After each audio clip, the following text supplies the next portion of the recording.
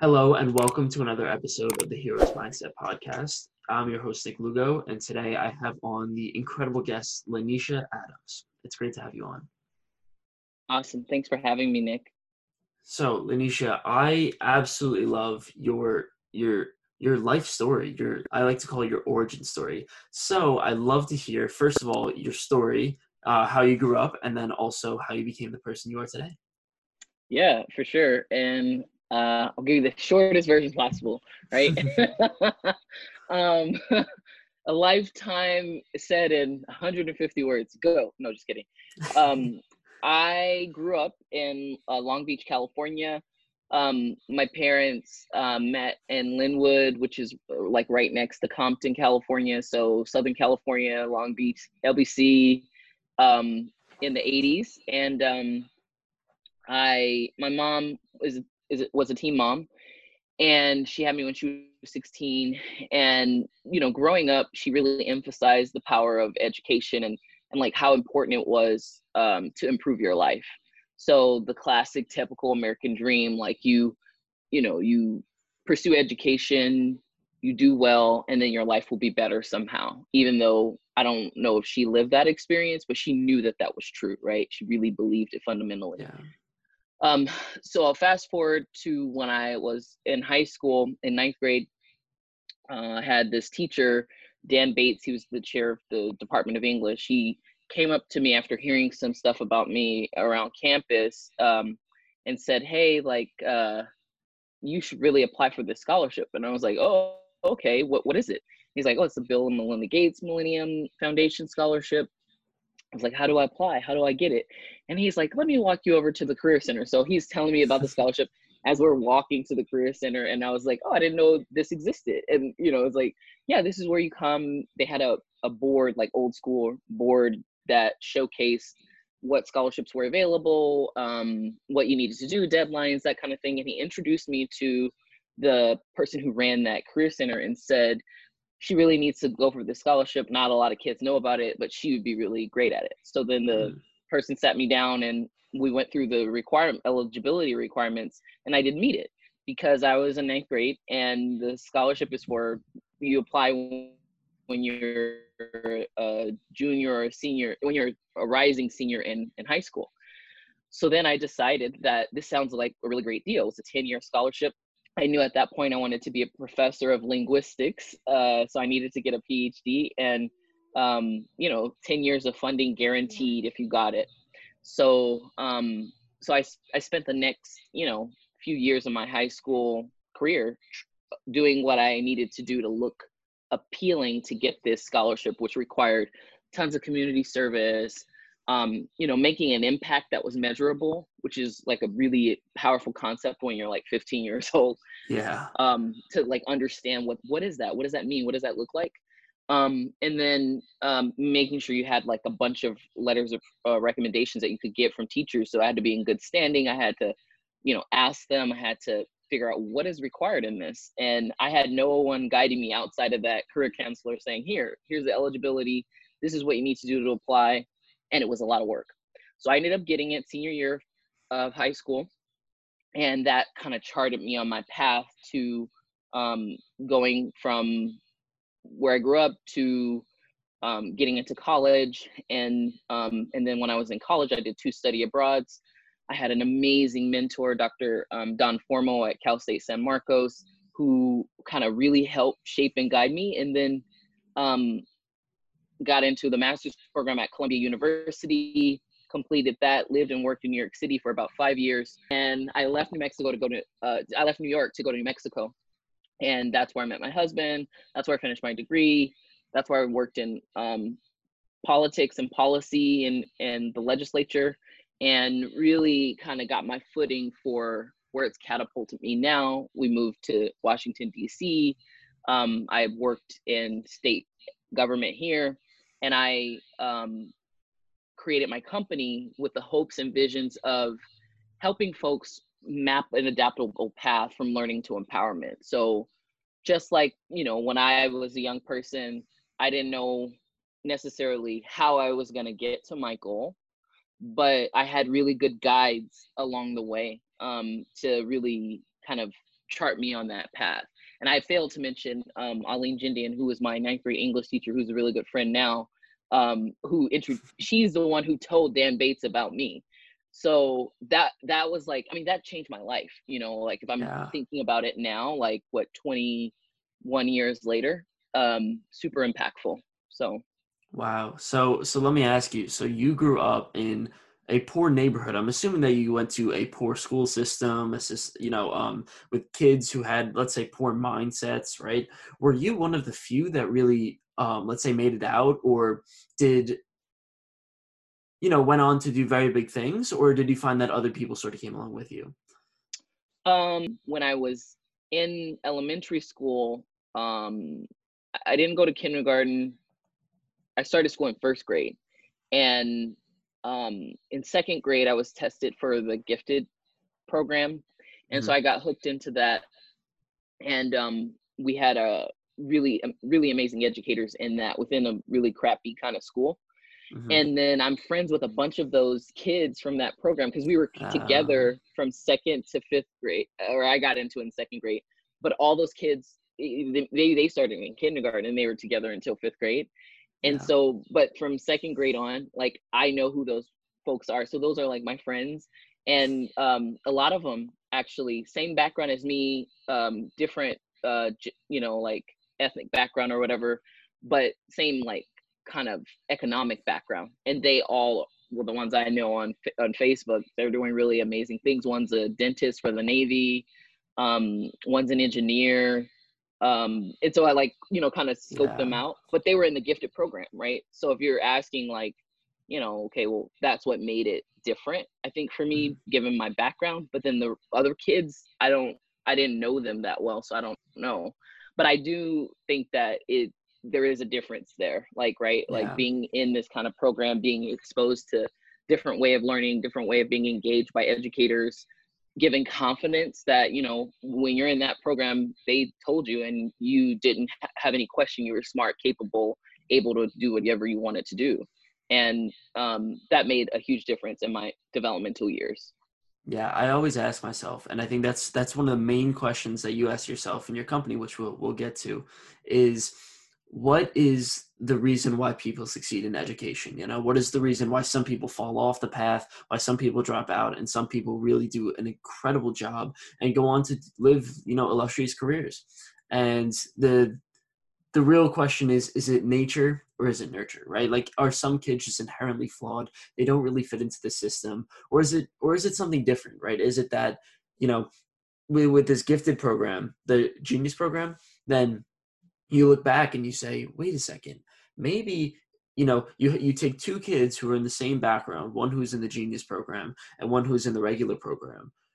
If you took the kid who's in the genius program and put him in the regular program, then it seems like there might be a similar result. I can imagine. I mean, I do a lot of research on Detroit public schooling and the public schooling in Chicago and all that, and I wonder, how is it possible that so many children, in these inner cities are just not making it out? Like they just have poor education. You look at the education inside those schools, and the problem is that they don't have a path.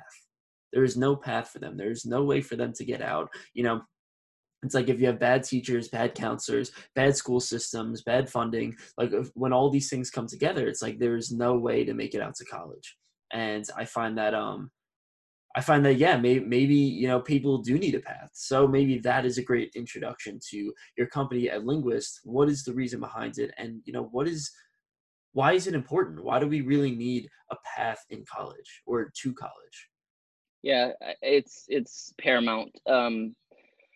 The reason why I created EdLinguist was because I there's a huge gap in terms of, okay, not only do you need if you come from a background where you don't have people sort of in college, you don't see them, you don't know.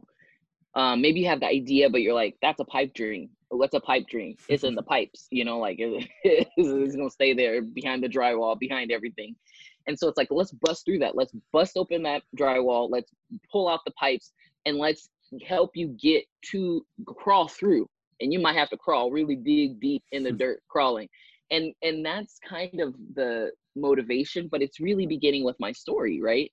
And actually the catapult to create a company, because I never had the mindset before. I was always entrepreneurial, but I never thought I'd run my company and that's how I'd live my life. I actually, that wasn't my goal, to get the PhD and then do that. I mean, you don't need a PhD to run a company. Yeah.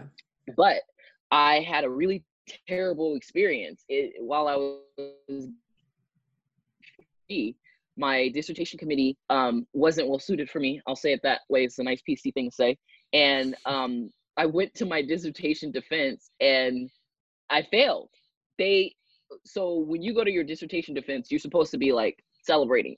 They read your dissertation, they think it's awesome, they think you're ready. Boom, you defend, kumbaya, you Yeah. leave, you walk away with your degree. This is what happened to me. I go to my dissertation defense. People are like, this is amazing. The room was packed. And then when I was sitting outside the room waiting for an answer of, did I pass, go and collect my, can I pass, go and collect my $200?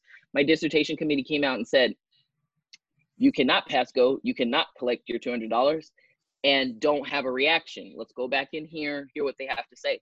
They told me, you know, LaNysha, we really, your dissertation, you know, it just wasn't, it's not as excellent as it could be.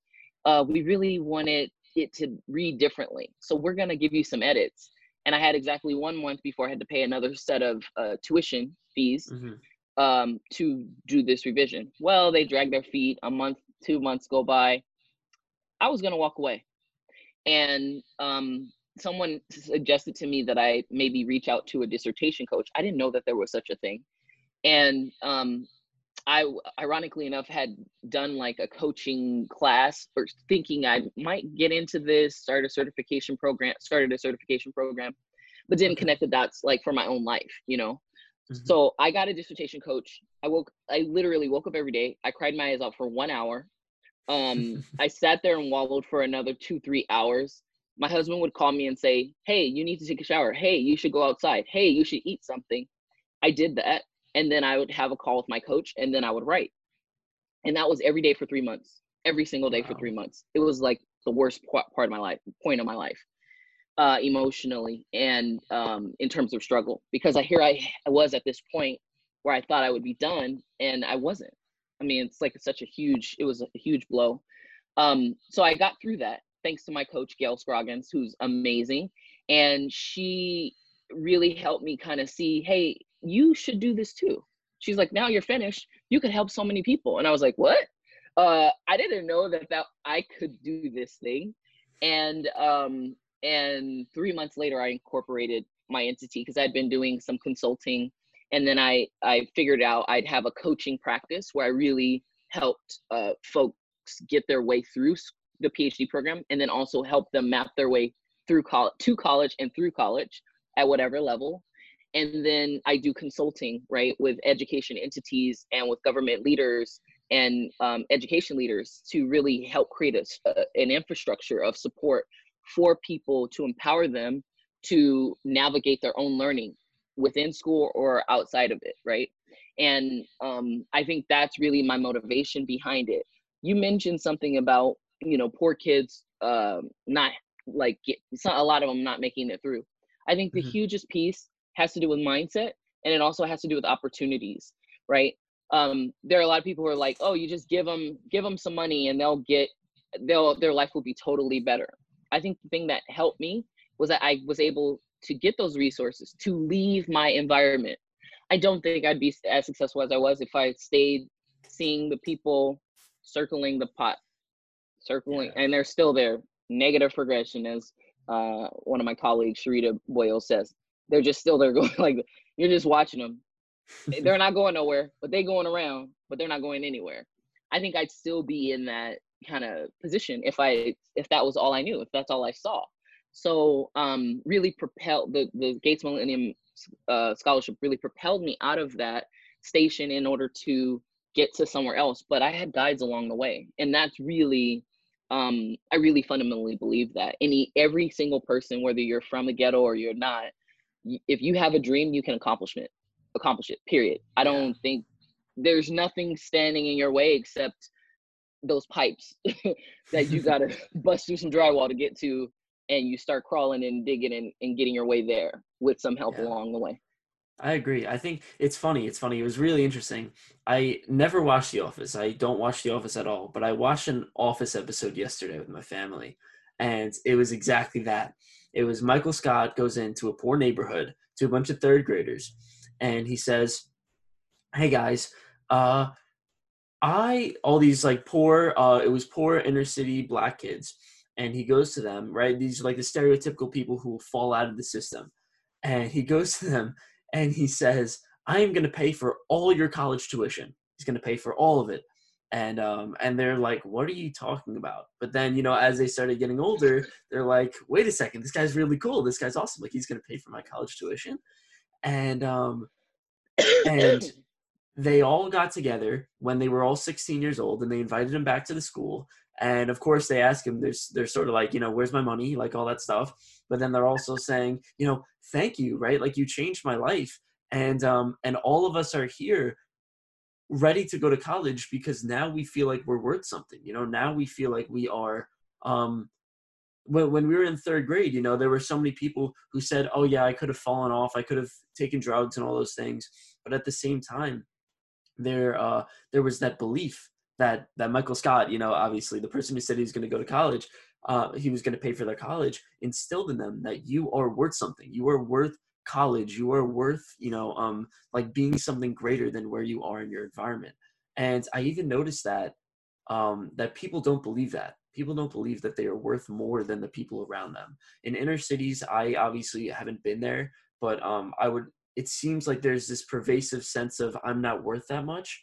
And I also found that in my schooling, I could be, lucky to say that I was born to be in a higher level program and schooling, and even the people there sort of believe that they're not made to be something greater than what they were. They're not made to be something greater than what their parents were. They're they were, if their parents were an accountant, they were going into accounting. If their parents were lawyers, they're going into lawyers. And they didn't have the courage, or they didn't have the knowledge instilled in them to go out, the mindset to go out and be something and make something of themselves and follow their hearts and things like that. So I do think it really is interesting to see the mindset play out, that big belief of, what, maybe I could be better than my parents. Maybe I could be better than what society tells me to be. And I honestly, I don't see much of that around, which gets me a little pessimistic, but it's all right. Hmm. Hmm. No, it's really that's the truth, and it I think a lot of it has to do with the fact that you know there's so much social conformity that is like a pressure. It's like constantly pushing down on you. Like Yeah. you have to do this because socially it's unacceptable if you don't. I mean, I have a 2.5-year-old and I'm constantly grappling with that. Oh, he should be picking up his toys. He should be more orderly. No, he should be free. He should be playing and exploring his environment. And maybe in 5 months, I'll teach him, like this is how you keep an orderly sort of play area because you want to know where all your toys are. You know how you spend like 20 minutes looking for that dinosaur that you really love? Well, if you put it in the spot that I told you to put it in, and here's where it lives, then you'll be able to go to it and get it, and then you put it back. It's like a really good system, right? And those are really great habits to build. Of But course.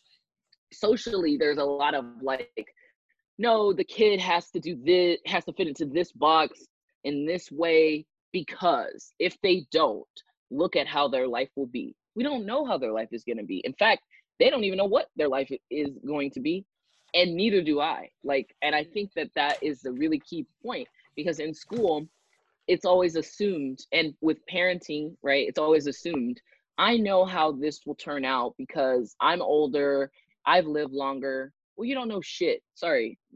Like you just don't. All you know is what your experience was. End of story. You also know how things have worked or haven't worked according to your own experience. So then how do I create an infrastructure of support to help maybe navigate some of those bad lessons learned? Like, you can go around some of those bad lessons learned. But look, we all have to learn our lessons. Some of us learn the hard way. I think we all learn hard lessons in various forms. So we really don't know. I mean, I think that's a really powerful thing to say. Like, I have a PhD, I have tons and tons of years of experience and education, and I have all these certifications and blah blah blah. But there's so many things that I just don't know, and I'm comfortable with that. I think what people aren't comfortable with is saying that they don't know, and then we have a societal weird thing where people pretend like they do, and then they're like, "Oh, this is what you should do. This is how you should do it." And then you're like, wait a second, I'm having a crisis. I don't know what I'm supposed to do. I've been doing this and it doesn't satisfy me. It doesn't fulfill me. So then what are you to do next? Sitting Yeah. there with all your degrees and accolades and whatever. I mean, what do you do? Like, you should be living your life on purpose, of purpose, whatever you decide. And that's really hard when you're so focused on thinking and listening to what other people have to say about it. Yeah, Um, exactly. and No, I, it, yeah, it really does. It does kill me because I find that, conformity, especially, right? Like wondering what other people think about you is such a, it really hinders people's lives, right? Like I find that the masses conform, right? And it's like the cost of breaking against, let's say the tribe, right? If we're speaking in that sort of terms, but the cost just essentially of breaking away from the social constructs, like it's that idea of being like your parents tell you to be a lawyer in a movie, right? And you go to be an artist, right? And it's that idea of like your parents are gonna give you a lot of crap because you're gonna be an artist, and they're gonna be like, oh, there's too much risk and all these things are gonna happen. And I find that you know to be great, you need to take some risks.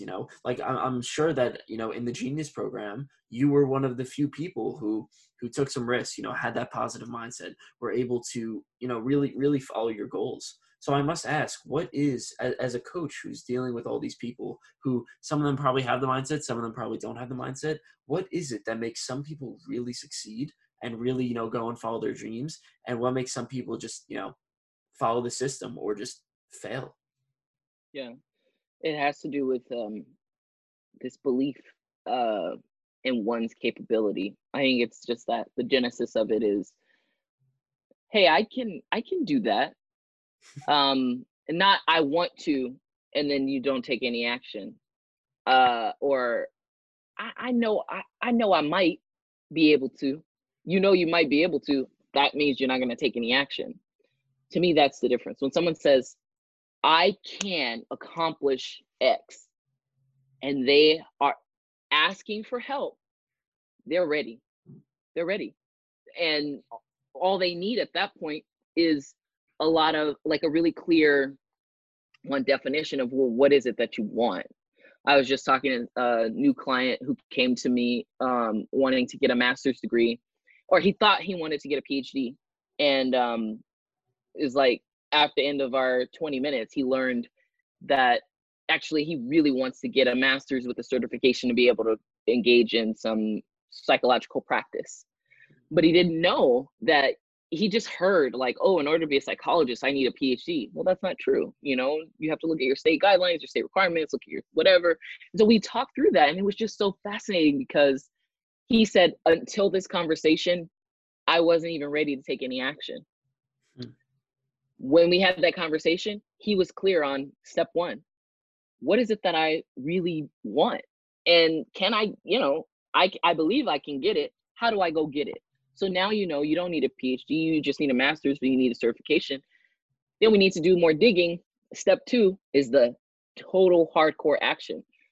So now we're going to start digging into some of these programs. You're going to get more narrow. You're going to decide, okay, this is how much I want to spend on this. We start looking, digging, amass all your information. Step three, you really kind of just say, okay, I have about 10 possible options to get to that ultimate goal.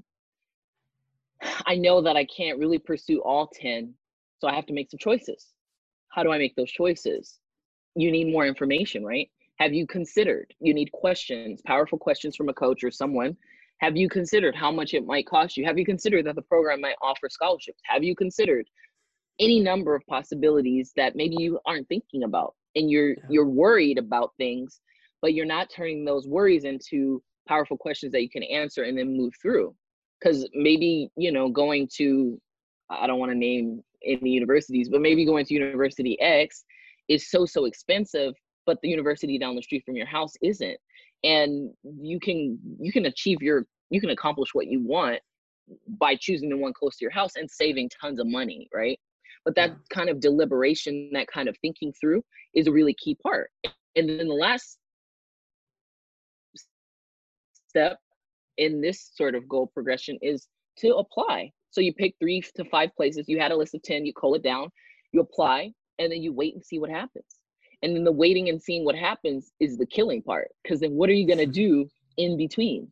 And that's the piece where it's like, okay, you want to accomplish this. Well, let's reconnect with your why, because it's the why that kind of outlines a kind of a philosophy of life, right? How you're going to how you're going to think about how you live.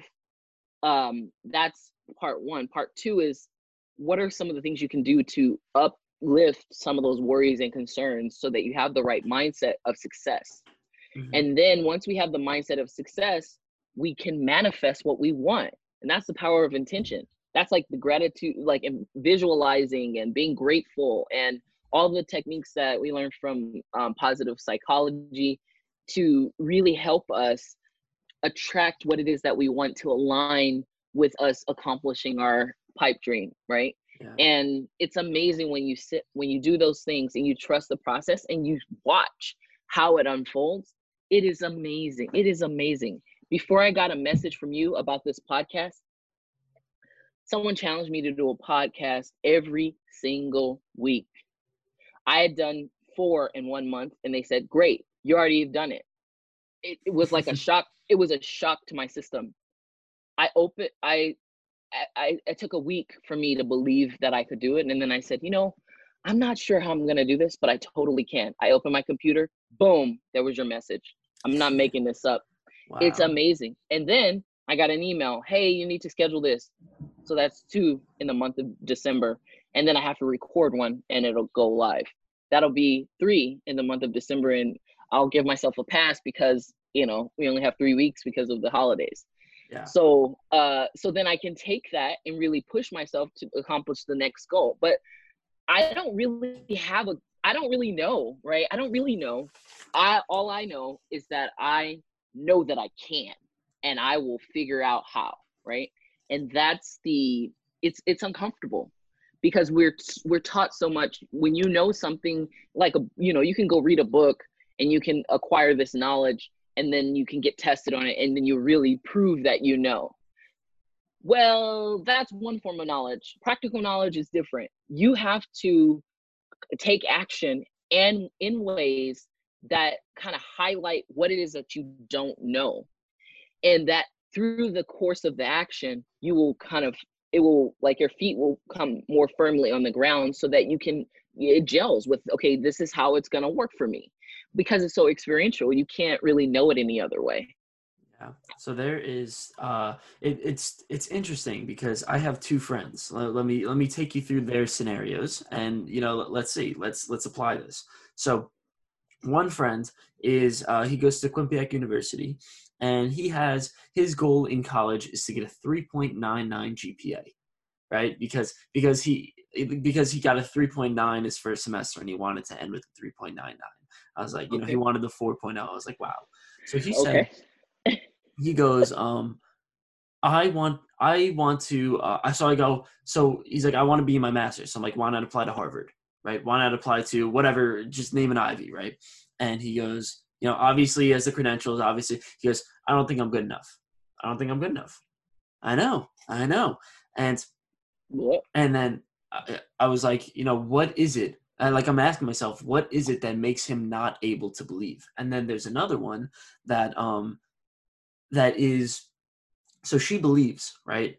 She wants to start up her own podcast, right? And obviously podcasting, it's something that even I wouldn't even say that the goal of this podcast is to go out and reach 1 million people and, have everybody listen to me. The goal is to go on a self-discovery journey, right? To discover myself through conversations with others, through learning, through, having these conversations.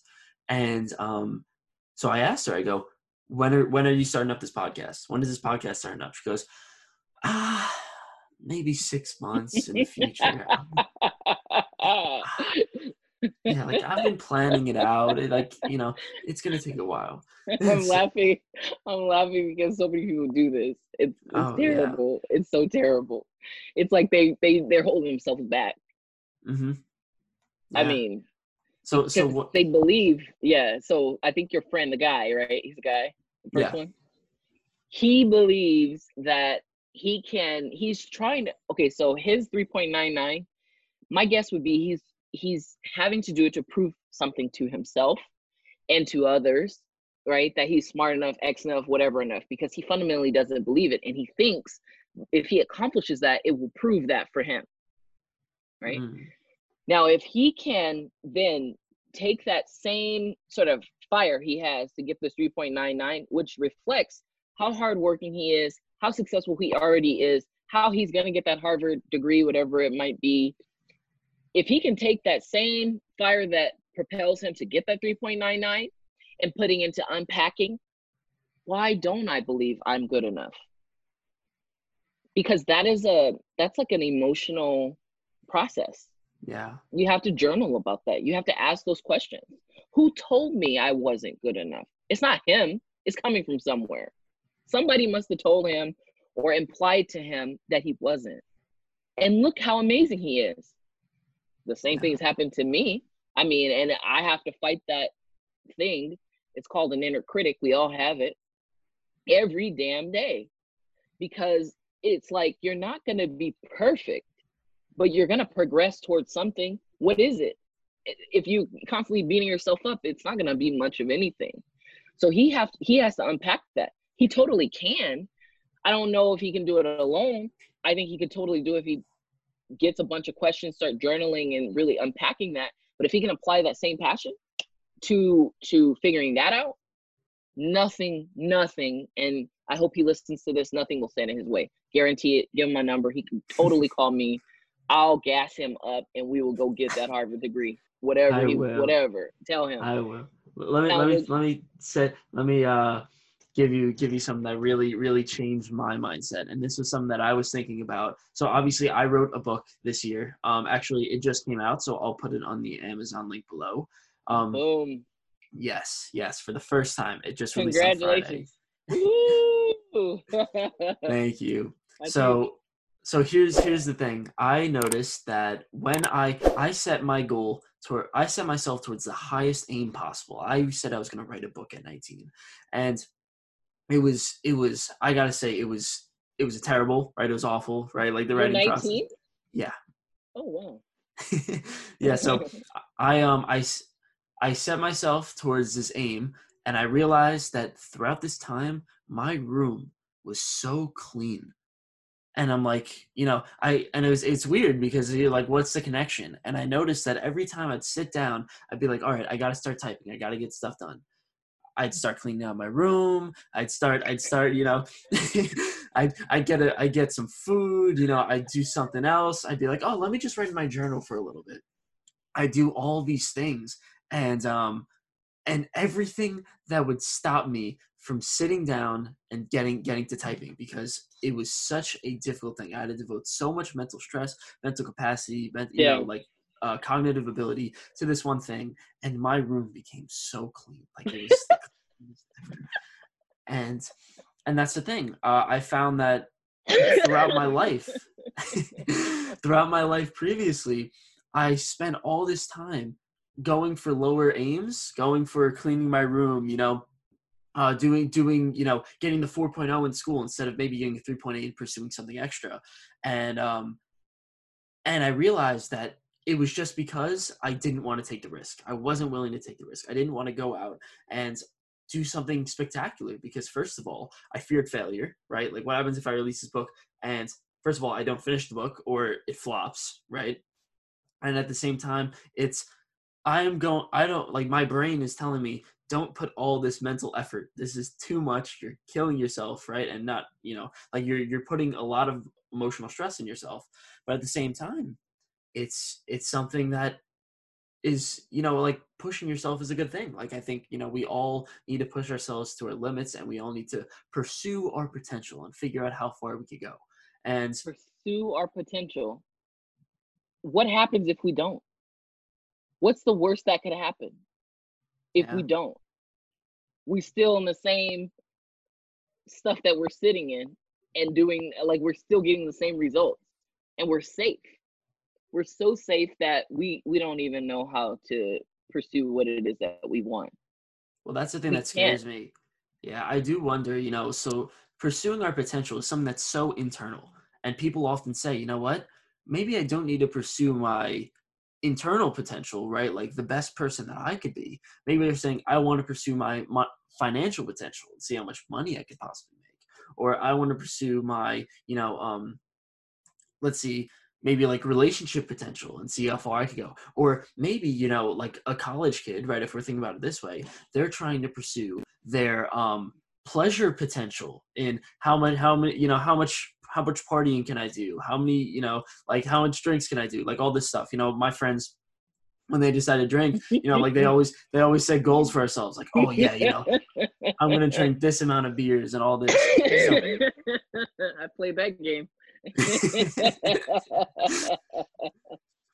So I think that's the biggest problem is that we always have a goal. There's always some potential that we're trying to pursue. Maybe it's just Mhm. not the right aim. Maybe it's just not the right goal. Because Or the it's three not connected. Yeah, it's not connected to your core, the essence of who you are. yeah. The goal of drinking 10 drinks in one night, what the hell does that have to do with anything? It has to do with other people's external expectations. What's the goal of getting a 3.9? So that you get summa cum laude when you graduate, so your parents are proud, so that people say, you could tell your friend Nick, hey man, Mhm. look, I busted it. I got this 3.99 all the way through. What he's not saying is he fundamentally didn't believe that he could do it, and he proved to himself he could. But why? That I think is, we have these goals. You're right. A lot of people are like, I really want to run a marathon one day. I really want to, I don't know, swim, oh, bike across country. I really Yeah. want to walk from my house, which is 10 miles from the White House, to the White House. I don't really want to do that, but my husband does, and he wants to get me to do it with him. Maybe one day we'll do it, but why? Why would I do that? Say I did it, or does it have some other meaning that's really essential for me and my what it is, what it means to me, for me? Because a lot of these goals, I think people have them because they're like externally motivated, especially if they're like related, if they're tangible, like and very hardcore tangible, like a degree. I Yeah. mean, that it look, it doesn't have any real meaning outside of whatever you ascribe to it, and then how you use it. But you got to use it. I know somebody with a JD, a master's of library science degree. You would think they'd be a law librarian. Are they? Do you think they're a law librarian with these credentials? I mean, given the context, probably not. They not. And if you were to ask me why, is it because they don't have? I mean, what do you need to be a law librarian? You already got the degrees. You need the network. You need to apply. You need to try and go and get it. Have they? Yeah. The answer is no. So how are you going to get there if you say that you fundamentally believe it, you've got everything you need, and then you do nothing? You sit with that. Yeah. Well, we'll just wait, and you'll keep sitting there until I don't know, until you decide, or you don't, or maybe you change your mind, and that's fine. But I think when we're thinking about our goals, like you were kind of laying out, it's like we should know our why, and the why has to be personal to us. It has to connect back to some meaning that that's essential for our being and our Yeah. well-being, the better version of us, right? I don't think people realize how hard this process is and how long it takes. Like what we're talking about here is when you say your why, right? Something like discovering your why, your purpose, the reason why you're doing this. This is not like, okay, let me just sit down and write in my notebook of the things that I want, right? Like the things that I consciously want and think would be good for me. It's like, no, you actually not only have to align all your values together, but you also to sort yourself out in this way, you have to get in touch with your emotions, right? What is actually driving me? You know, for someone who's doing a 3.99 GPA, it's like, what is driving me to get that 3.99 GPA? And how can I use that to pursue a goal that, you know, that is going to be, let's say, more fulfilling, or, you know, like, will last longer. So, you know, Mhm. this process, you know, like, I think the essential theme of this podcast, and I'm going to write this down because maybe that's the title. It's going to be sort yourself out, right? Like, there needs to be some way to go in and sort yourself out, not only, you Mm, know, consciously to be like, all right, this will give me a good life, but at the same time to figure out your why, your drives, your motivations, what is pushing you to be the best person that you want to be. And actually, then the final step to sort yourself out, and I'm sure you'd agree with me on this, is to put it all together and to bring some sort of unity towards, you know, if I really want to pursue this goal of, for me, my goal is to, you know, help as many people as possible in a general sense, right? So if I want to do that, then I'm not going to go drink 10 beers a night, right? Then I'm right, like, that is not part of it. And to really align all your values in that with your unconscious motivations, your conscious drives, and your actions, putting those three together, that is, you know, first of all, that takes time, and at the same time, that is what you really must do. that's the journey. And you know, you don't do it once and think you're done. You do it throughout the course of your life. I think most people should do it at every major transition that they undergo. Hmm. Um, and that will help you be more in tune with the changes that you undergo. I mean, I gave you the story of my life until I was about 30 years old. And it took me from the time I was, what, 18. Well, I defined the goal when I was 15. I believed I could get it at that time. Hmm. And then I did. It took 15 years to get to that point, right? I had some stops along the way or whatever. But I will say that I only had my life goals up to that point. I didn't have any after that. I got married at the same time that the same year I finished my degree. So I didn't really think like, oh, I have these goals of 5 kids and whatever. I didn't have that. That wasn't my focus at all. Traveling, getting to 50 states, I have 4 left, getting my PhD, and that's about it. And maybe getting married, maybe. I didn't really Yeah. care. And so I'm 36, I'll be 37 next year. After Hmm. 30, I had a little crisis because I didn't know what I wanted to do for my life. I had accomplished all my goals. Who This is amazing, right? I On the one hand, I'm like, I accomplished all my goals. What what do I have to live for? I could die tomorrow. I'd be happy. I'd be a happy clam. But not really, right? Because some of those goals are not as enriched as they're so like technical kind of, right? Yeah. Like Yeah. you Well, that's the did all thing. these things. You don't graduate college to graduate college. You graduate college for something else. Right, right. And it's like, well, you worked at almost every level of education except I've never ran a university. I mean, maybe, but that's not my goal. But I accomplished all the goals. So then I have to come up with new goals. And then it's like, well, what do you do at that moment? Well, I got a coach.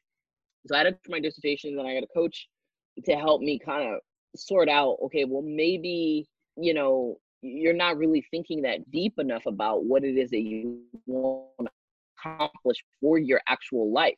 So I wrote an obituary when I was 30 so that I could Really? say, if I were to die, since you did everything you want, write your obituary then. And then it taught me that exercise was powerful.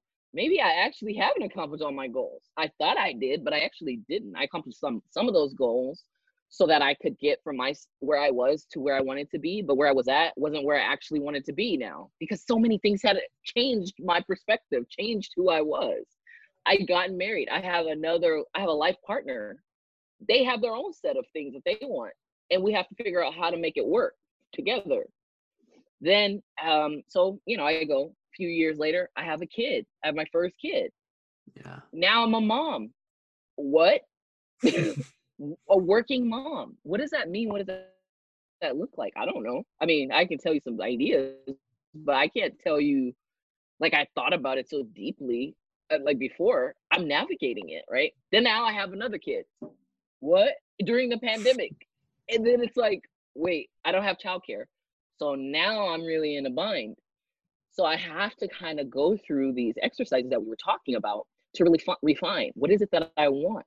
What is it that I want for my now? It gets complicated. What is it that I want for myself? Truly me, without all my attachments. Because now I have a few. I have a Yeah. husband. I have 2 kids. I have a business.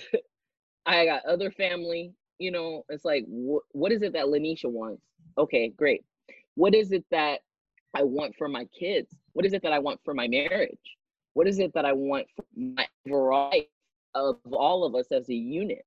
That's a lot of moving parts. I don't have the answers there. I don't. But I know that through this process, I can really refine it and I can really kind of dance with it more.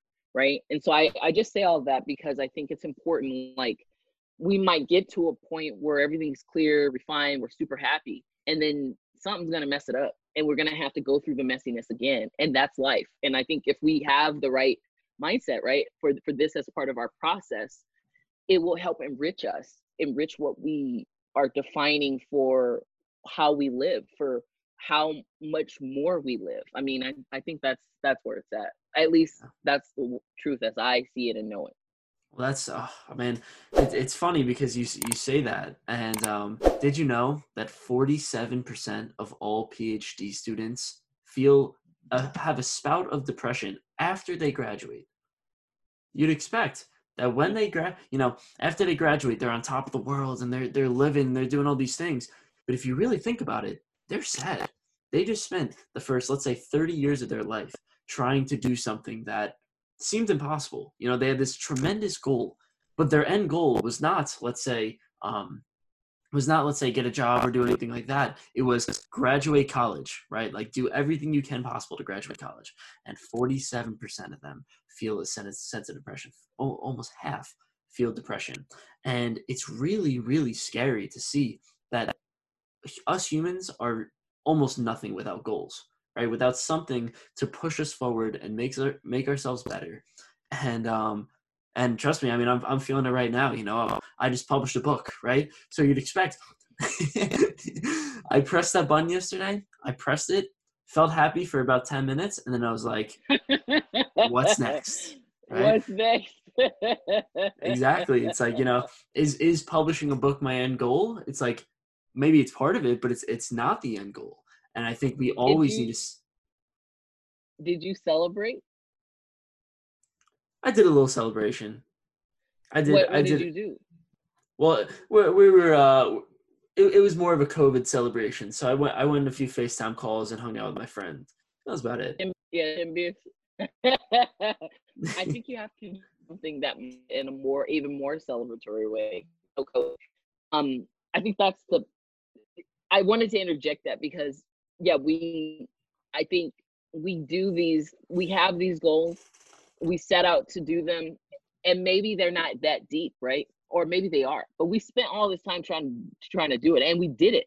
So we have to celebrate the accomplishment of it, and we have to do it up, and we have to do it right. I think Mhm. that's one of the things I learned through my coaching process, and is I learned it when I was receiving excellent coaching, and then I incorporated my own practice where essentially, it's like, okay, great, I did this. I'm wondering what's next, but let me spend. How long did it take you to write the book? 12 months. Let me spend 1 month celebrating every single day. Nick, I challenge you. I challenge you. And what's 1 month? You spent 12 months trying to do it. What's 1 month of pure celebration, of honoring it, of honoring you in what you accomplished? And that doesn't stop you going for your next thing. It's important. Like, I think we forget that because I think socially in the US anyway, we're constantly pushed to go, go, go, go, go. On to the next thing. You're probably in classes, you figuring out the next semester, you're about to graduate soonish or sometime. What's next? Oh, go, go, go, go, go. I mean, but what's a month-long celebration look like for Nick Lugo having accomplished his book? I want to know the answer. I'm going to be following up with you about that, sir. You know what? I don't know the answer, so maybe. No, I you're mean, going to start with another celebration tonight. I don't know what it is, but I want you to figure it out and tell me. And then also I'm gonna be harassing you for the next month because I want to know what your celebrations are for each and every day. You spent 12 months writing this book and you're gonna celebrate for 1 month. Maybe you didn't know all the details of the book. I think when you told me before you started, you didn't know. So Yeah. it's the same process for the celebration. The difference is that you get to honor you as the center of it. Because, like, look at what you did. It's huge. It's massive. I think it's amazing. Interesting. I actually noticed that in my own life. I could say that if we talk about mindset, like if you place me in a box, my box is I am the grinder who's willing to work the 80, 90-hour weeks, 100-hour weeks. And, I did that during the book. I'm not really doing that now because, I did say, I'm like, yeah, that is a little much. But I noticed, I would sit there and I would work my, like especially during book writing time, I was doing the book, podcast, and schooling at the same time, and I was sitting there. Oh, Yeah, yeah. My friend equated it to 3 full-time jobs, and I was like, That's mhm. about right." And and I was sitting there, and I would put in 12, 13, whatever hour days, and he would tell me, I would be dead by the end of it. And then the next day I would wake up and I wouldn't want to do it. I'd be miserable. I'd be struggling. And then I had a conversation with my dad and he goes, you need to reward. You need to give some sort of reward for your success. At the end of the day, you put in your 12 hours. That's fine. Like you worked hard. Congratulations. How do you celebrate? How do you celebrate? Because if you don't, then it's just going to be a life where you're a rat running on a wheel, and you never, like the wheel is supposed to power the electricity, but at the same time, you're not getting the electricity, you're giving it to someone else. And you need to celebrate. So I might have to take you up on that. 1 month of pure Yeah. celebration. Oh, I don't know. And be your accountability partner. I don't want to hear I don't know. I'm an accountability partner. And I'm going to ask you every single day until January 9th, or what's today? I don't even know what today is. 11th, I think. Until January 12th, until January 12th, Nick, what did you do to celebrate the accomplishment of writing and publishing your book? And I want it to be something different every day, a little bit different. It could be, I had 10 to, or call 5 people and we, really did it up. A dance music, I don't know to that. Or I don't know, ran out with no shirt. I mean, because it's winter and maybe you need a little jolt to your system. I don't know, but it's gonna have to be something that you do to celebrate. I think that's really important, and I really emphasize that for my clients, and I emphasize it for myself. I can't always remember to accomplish certain things, but my husband does it because he loves any kind of partying, any kind of anything that is fun. So I have a really great partner, and it's like celebrated like he finished. He's on the COVID task. He's a U.S. Public Health Service officer, so he's Wow. deployed right domestically to help with the pandemic. And he switched from the task force that was focused on swabs, and now he's going to be going to focus on the vaccine. He's trained as a pharmacist, works for the FDA 9 to 5 traditionally, but during this pandemic, he's been focused on COVID-19 relief. So Yeah. now he's on this one committee that is doing some really amazing stuff. The FDA just so happening there with we pop open. I'm back in how I was gone for a whole month. I was in Korea for an emergency family thing. We just got back this week. And we popped open a bottle of Prosecco, and during dinner we drank our Prosecco and we cheers, and the kid had his little sippy cup and we cheers with him, and it was super fun. And it was not even a long time, it was like but it was deliberate. It was a deliberate action that we took to say we got to mark this in time, and it felt good. It felt awesome, and the Prosecco was nice. I, I do think that's important. I do think that's important. You're right. I think, most people really struggle with, especially, so you graduate, you celebrate, and let me ask you with this. So there was a story I heard. It was one of my friend's brothers. Her brother, while he was graduating, he was actually, so he's walking up to the graduation, let's say, like to get his diploma, right? The stage. Mhm, mhm. He's walking to the stage and he's crying because he says he's going to miss college and he's going to miss all the amazing experiences. And I do wonder, it's like, do we not intentionally, you know, celebrate, right? Like, obviously he should be celebrating. Hey, I graduated. Like, that was awesome. But at the same time, he was miserable going into it. And then at the same time, you have 47% of PhD students who are depressed afterwards. It's like, why don't we celebrate? And I think it's because yeah, we don't know what's next, and also it's not natural to celebrate. I think we have to be deliberate, and the very nature of the being deliberate means you have to be intentional. You have to think, hey, wait a second, there's something that died here. Actually, what died? What dies is the end of whatever that process was, the end of schooling, right? As you know it, you're done. And there is a grief associated with that death because it's the end of something. And that is sad. I mean, because it's the end. I mean, shit, what are you gonna do? But yeah. it's the end. Do do do do do do. A mom brain just I had a moment right there with Baby Shark. But it's the end, and those fish are gonna get eaten, which is the best part if you've ever watched that video. Kid, no idea. It's so funny at the same time. So it's the end of something, and it's the beginning of so many more things. But that's not comforting. That's also equally scary and sad because what is it? I don't know. It's over there somewhere. But guess what we do know? We know that in the in between, right? In the in between of that death and that new beginning is me in the moment and where I am.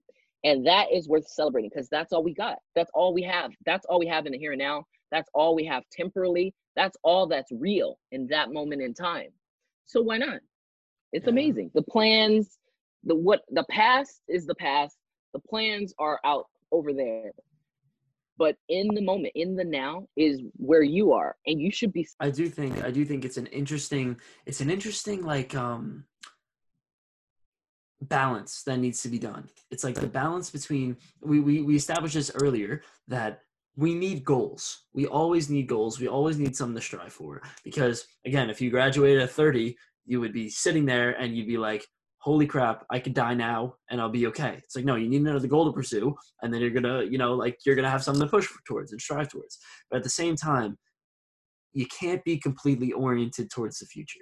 You can't be oriented towards the end goal, towards the journey, towards the result, because obviously, I think there's that commonly accepted idea that it lies in the journey. And what you're really saying is that lies in the present moment. The here and now is all that we have, and there's something beautiful about enjoying the process and enjoying the fulfillment that comes with achieving a goal. Mhm. Mhm. Yeah. Yeah. I totally, that resonates with me so much, and it's 100% true. It's hard to get to that point of realization though, because so much externally is we've talked about, which is go go go, do do do, and in order to appreciate, you have to deliberate and you have to reflect on what has come to pass and where you are and how amazing it is, whatever it is.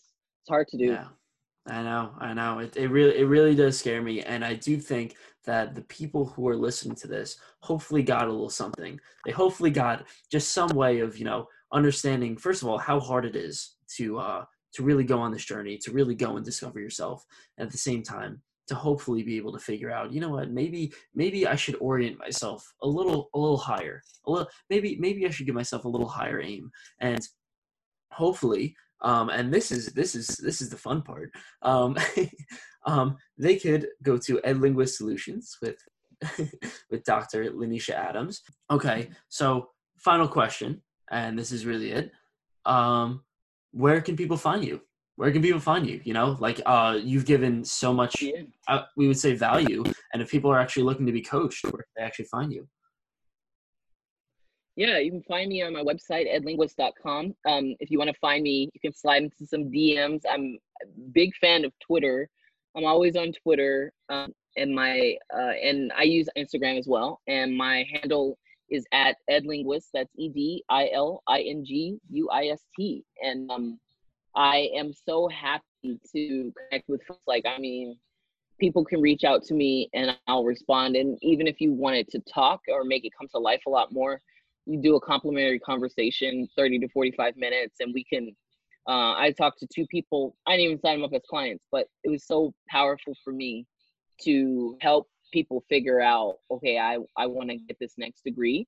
I had one student who was a high school student going into college and kind of had this crisis. So know if I'm even gonna go anywhere because they miss all the application deadlines from the fall. And it was amazing to spend 30 minutes with this young person. And I don't know if they're gonna come back for cleaning services. And honestly, I don't really care because I got so much out of that connection. And I think it's important because I run a business and I do have to focus on the bottom line.